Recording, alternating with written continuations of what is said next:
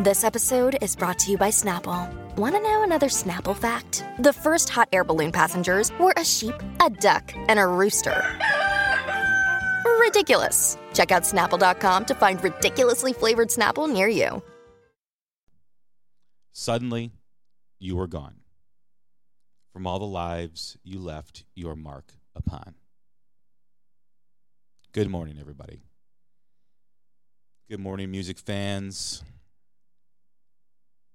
To the Rush fans that follow me on Twitter, I hope you're doing better or as good as you can be. Last Tuesday, January 7th, the world of music, the rock community, lost a legend, a pillar of influence, Neil Peart. It was announced on Friday that he had passed due to brain cancer, which was not known at all, outside his circle. Neil's always been a pretty private person. Rush has always been pretty private as a band. They let you know what they want you to know. And it was shocking. It was definitely unexpected. I had a crazy day on Friday. It was my birthday, and I did some really good things at work in the morning. I had some really, success. I was feeling it. Some big things happened for the show, too, kind of like around midday. I went to go pick up my son from school. We were going to go out to dinner, and then we were going to meet some of my friends later on for some whirly ball, which, to those that don't know what that is, that's kind of like bumper cars and lacrosse mixed together. So I picked him up and was heading home. I had the local sports radio show, The Score, on, and they came in with an intro from a commercial break playing the Rush parts from I Love You, Man, which is a Paul Rudd film. And Paul Rudd's character is a huge Rush fan. Rudd's a huge Rush fan to begin with. And they were playing the comedic bits after the commercial break, and then they led right into Fly By Night. And it being my birthday, I'm like, who in Rush is birthday today? I didn't know one of them had a birthday, because that's what they usually do. They usually find a celebrity, musician, whomever, and they wish them a happy birthday. And that's what I thought I was going to do, because they do that daily. And then I'm like, well, maybe it's Paul Rudd's birthday. I didn't think of that. And then the radio host, Dan McNeil, came on and announced the tragic passing of Neil Peart. And I gasped like I had seen a ghost. Shocked. I was driving and I had to pull over. And once I pulled over, my son asked what was wrong, because he had his headphones in like any other 14-year-old kid. And I said, Neil Peart died. And he looked at how shocked I was. And they didn't say how he had died on the radio. So I didn't know if it was something unexpected, or tragic, car accident, or, I know he liked skiing and I know he liked motorcycles, and my mind immediately went to that. Like, oh my God, did he have a motorcycle accident? Did he die skiing? Did he, we've all heard the tragedies over the years of celebrities skiing and hitting a tree and all that. So I just stared like directly ahead of me, trying to process it as I held my chest, because I was shocked. And then that's when my son, who had been looking up the information, told me of how he passed.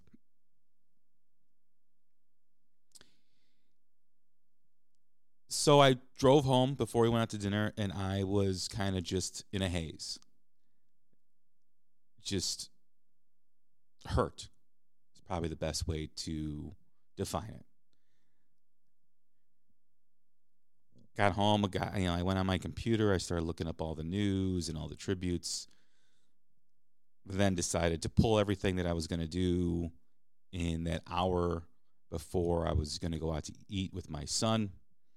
Didn't really feel like doing any content. I wanted to give Rush fans a place where they can post their memories. Maybe it was too soon. I don't know. And if it was, I apologize about that. I just didn't feel right about celebrating music that day and through the weekend. Just didn't feel right. My connection with Rush started in my late teens. I grew up getting into Kiss and Van Halen. Of course, I talk about my musical connection on the first episode in our introduction. I migrated over to Led Zeppelin. Led Zeppelin really became my band in high school and even to now. And during that period of growing up, I never really was into Rush. The voice of Geddy Lee never connected with me. It didn't sound good to me when I was younger. Until I met my friend, one of my best friends, Dave, who worked at we worked at a big corporation in our late teens together. And we'd always talk about music, and he was a huge Rush fan. Huge. The biggest Rush fan that I know. And he would always make fun of me because I like Kiss. Although he liked Zeppelin, he would always jokingly, and sometimes serious, argue the superiority of Rush over all bands. Much like my Twitter followers do. So one day we were out, and he's like, "You got to listen to Rush." I'm like, "I've tried, man. I just don't connect with it. I don't like it. The voice it doesn't do anything for me." He's like, "You're listening to Rush the wrong way. You have to listen to the lyrics. You have to listen to the lyrics as the music's being played and forget about the voice." So I said, "All right, I'll give it a shot." So he gave me a bunch of his CDs. I think he gave me Counterparts and I want to say Permanent Waves or maybe Power Windows, or there were 3 CDs he gave me. He's like, "Just listen to these over the weekend and let me know what you think." So I went home and begrudgingly listened to Rush all weekend. And looked at the liner notes, or if they didn't have the lyrics in them, I would listen for the lyrics and listen to them. And as the weekend wore on, I found it compelling. And the connection was there, and the connection was made. It was indescribable. Going from Kiss as a 8, 9, 10-year-old, and Van Halen, which was this huge party band, so was Kiss, that largely sung about sex and partying and having a good time, to Led Zeppelin, who sung about sex and partying and have a good time, but also had a deeper element as well. Whether it's the song Kashmir or Achilles' Last Stand or whatever, song you want to, talk about with Led Zeppelin, In My Time of Dying. And Rush just had these songs that were like a book, like a story, like a journey. I mentioned that with Led Zeppelin. I feel the same way about Rush, where most of their songs are more or less a journey as you listen to them, especially their conceptual songs during the 70s. But I was amazed at the lyrics, and then I was amazed that the drummer, Peart, who I was familiar with, and I was familiar with his ability, wrote the lyrics. And that was so different, because I don't know of another band where the drummer wrote the lyrics.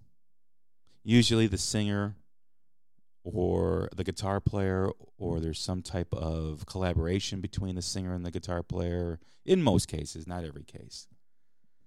Because the singer has to sing the words, and the singer has to connect with the song in order to be authentic. And Geddy touched on that in later interviews, how even though he's not writing the lyrics, he is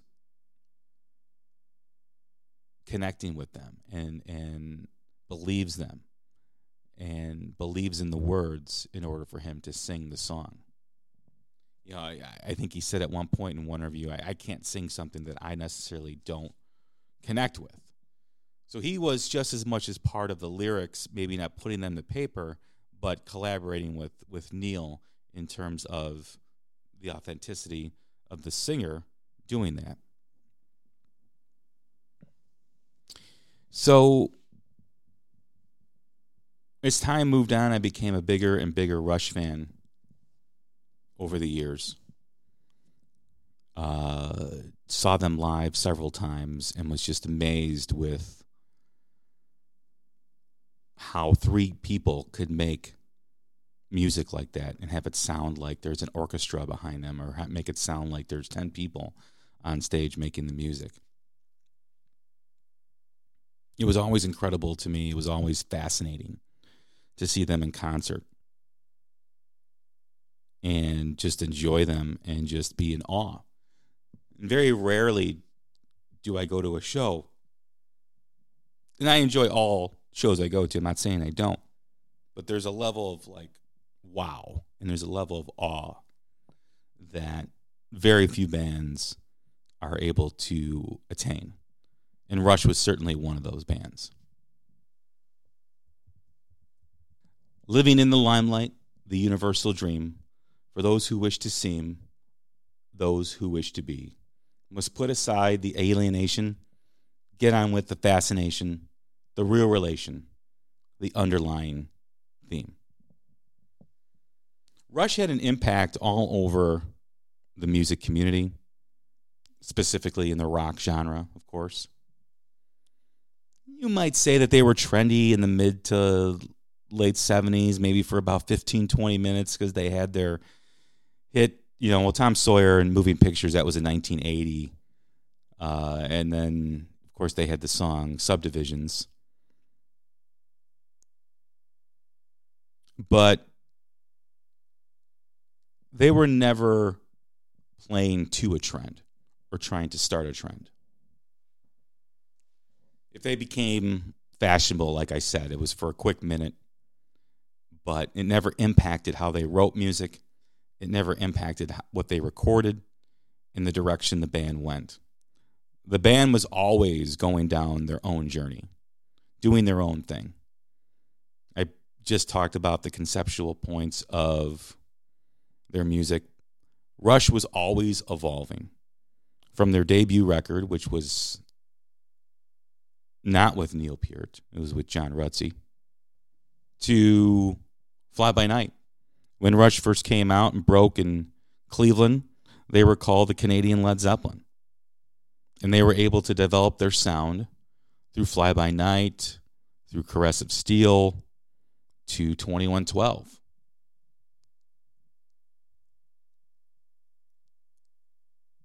And as they grew and as they evolved, they became farther and farther away from that comparison to Led Zeppelin.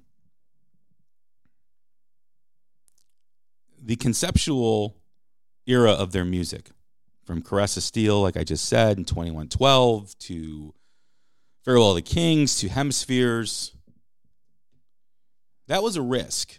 That was a huge risk taken by a band. We all know the story that Caress of Steel did not do very well, did not resonate with people. I think it's Geddy or Neil who told the story that they played the demos or they played the album for Paul Stanley and he just didn't get it. A lot of people didn't get it. And they were on the verge of being an afterthought as Neil wrote 2112. And to continue to do the conceptual music that they were doing after Caress of Steel bombed, did not do well. You got to be pretty gutsy to do that, especially in an industry that is built on the here today, gone tomorrow mantra.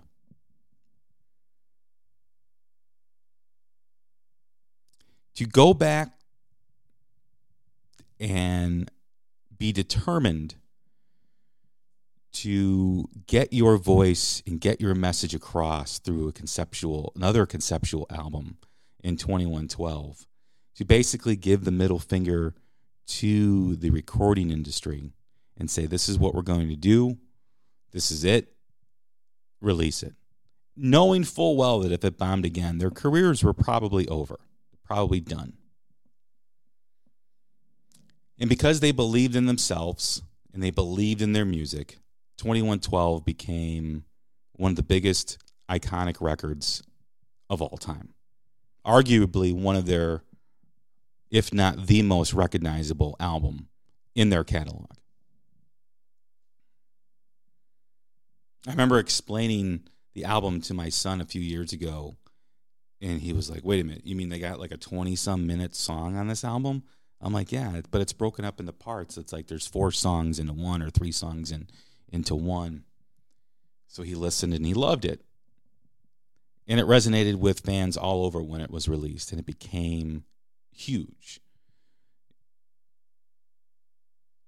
It made Rush a household name. They always did it their way. Neil always wanted to stay true to that younger Neil Peart, who believed in integrity and believed in having a voice and not compromising what he wanted to do. He drove the music for Rush. He drove the integrity, and he drove the principles of the band. And not to say Geddy and Alex were mute in this whole process. They had a huge say as well. But he got them to believe in what he believed in. And like 3 brothers, they drove down the road in their journey together, believing in each other and believing that their career was limitless and what they could do was limitless. And I think that's why they had such a strong bond, is because it was like the 3 Musketeers, all for one, one for all. I'm sure they had disagreements at some points. I mean, of course, Alex talks about the quote-unquote keyboard era of the band and how he was trying to find his voice within the band. That says a lot about him. He put the band before his own interest. And I believe they all did that. Neil dealt with a lot of tragedy later on in his life. His daughter, Selena, died in a car accident. And then 10 months later, his wife, Jacqueline Taylor, common law wife, girlfriend, passed away from cancer. And he told Geddy and Alex at the funeral of his daughter that to consider him retired, that he's not coming back.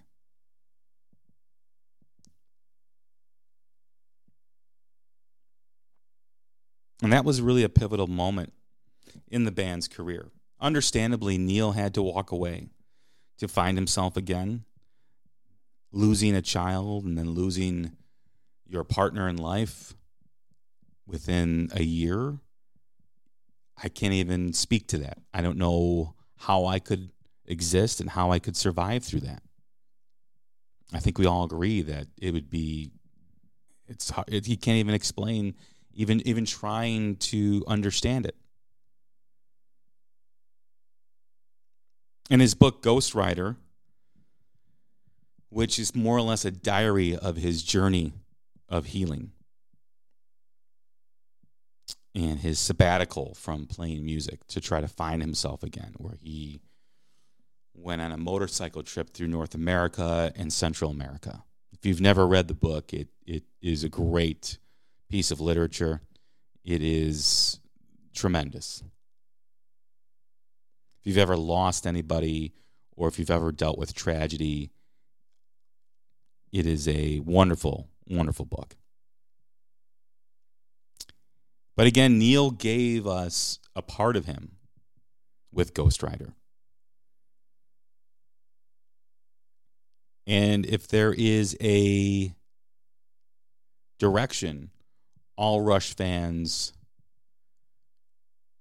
should go in, is the direction of the Ghost Rider. This is tragic.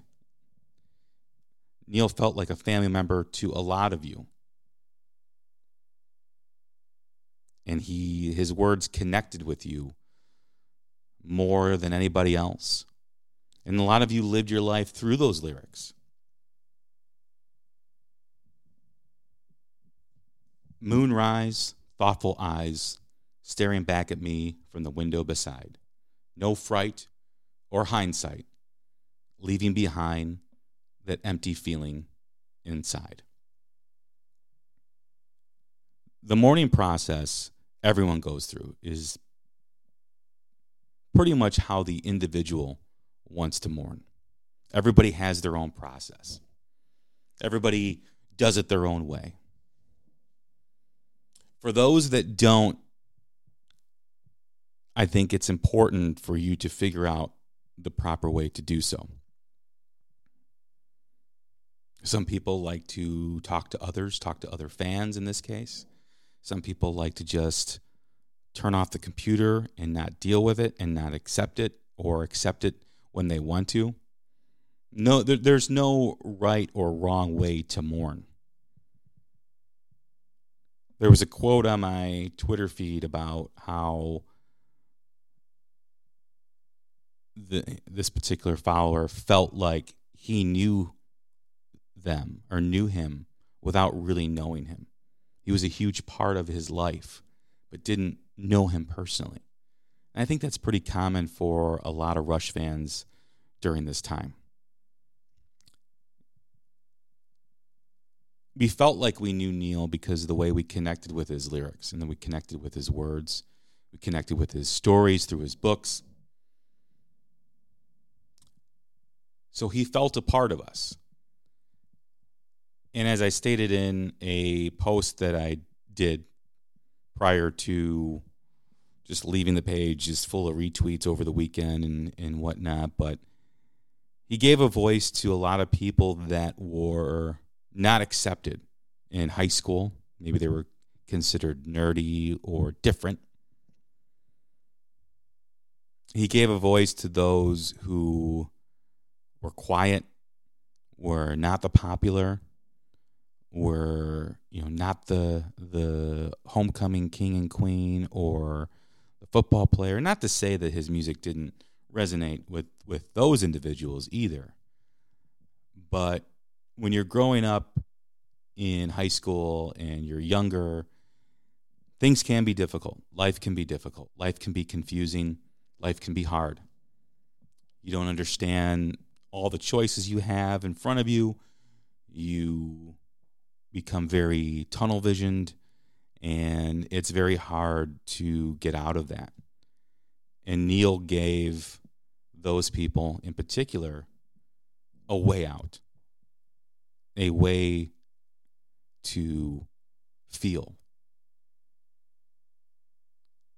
And he became their friend through their lyrics, or through his lyrics. And that's why it's hard for a lot of people who went through that and experienced that. We see the comments all the time on the polls that I do, Rush fan nerds and stuff, and blah, blah, blah. We see all that. And there's something to that. It may be looked at now as funny or comical, but when you lived that back in the day and when you were growing up, it wasn't funny and it wasn't comical. And Neil was able to build that bridge to that person in particular and make them feel comfortable, make them feel alive. When they had a hard day at school, socially, they would go home and they would listen to a song that made them feel better. It gave them comfort. That cannot be denied. And as he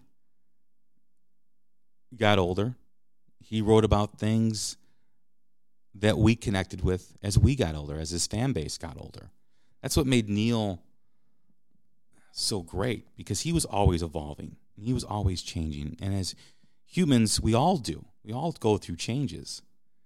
And whether it was from Fly By Night all the way to Clockwork Angels, his lyrics still resonated through those changes and through those experiences.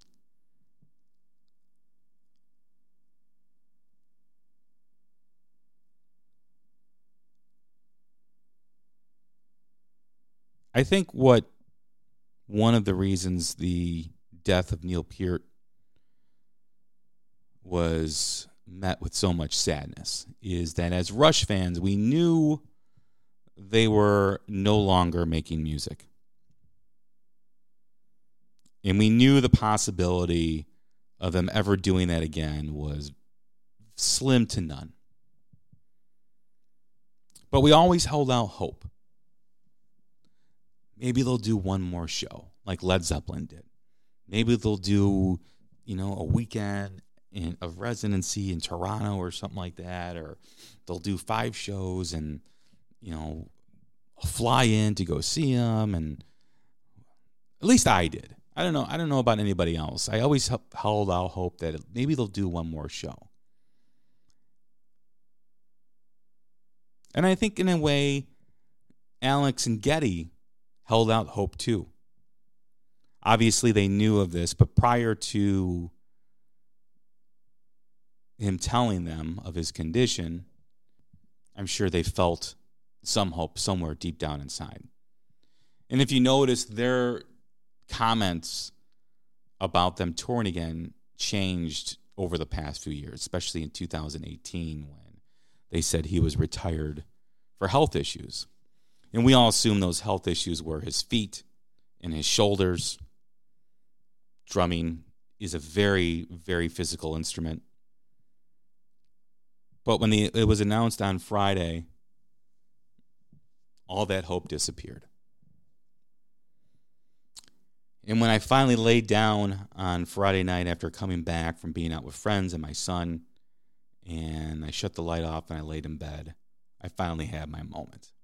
I finally had my moment of realizing the hope of them playing again was gone. And the man that connected with me through his lyrics was gone. But at that moment, I promised myself that I would use his music to help heal me. Because he's given us so much, I'm going to use it to get over this moment. And as it is sad right now to listen to his music and to think about what happened, as time goes on, that sadness will be replaced again with joy and happiness. Because that's what his music meant to me. I know it meant that to a lot of you. So if there's a way for all of us to get over this together,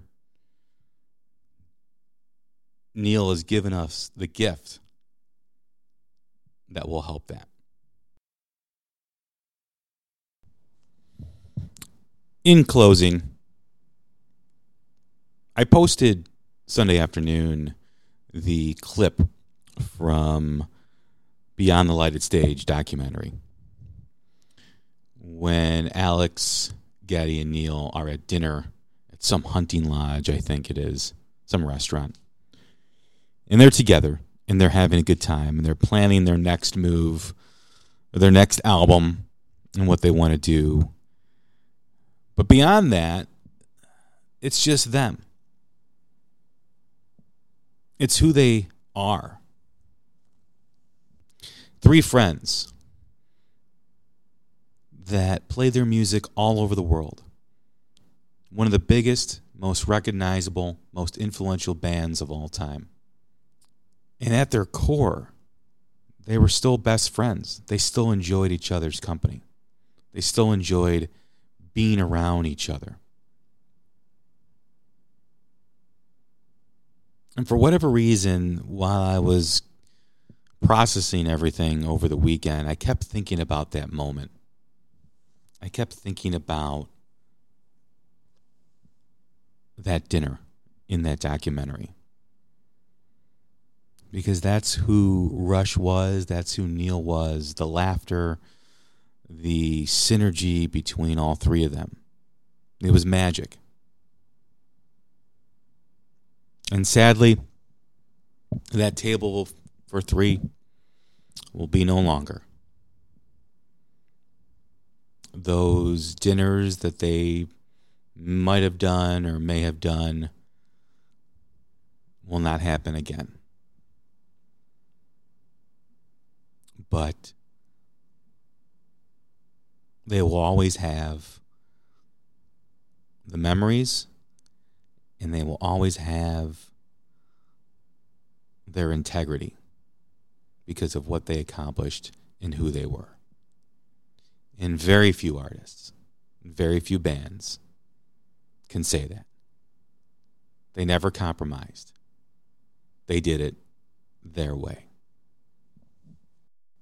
Sunrise in the mirror lightens that invisible load, riding on a nameless quest, haunting that wilderness road,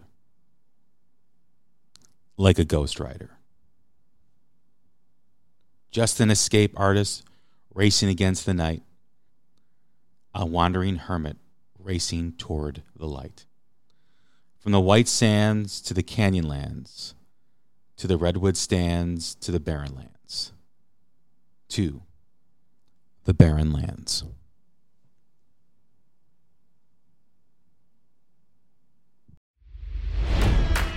It's NFL draft season, and that means it's time to start thinking about fantasy football. FantasyPoints.com features industry-leading experts and prognosticators using proprietary hand-charted data to help you score more fantasy points. FantasyPoints.com is the place to go for whatever kind of fantasy football you play. Whether you play fantasy football, daily fantasy sports, or do a little bit of everything, Fantasy Points has the meticulously researched content to guide you to victory.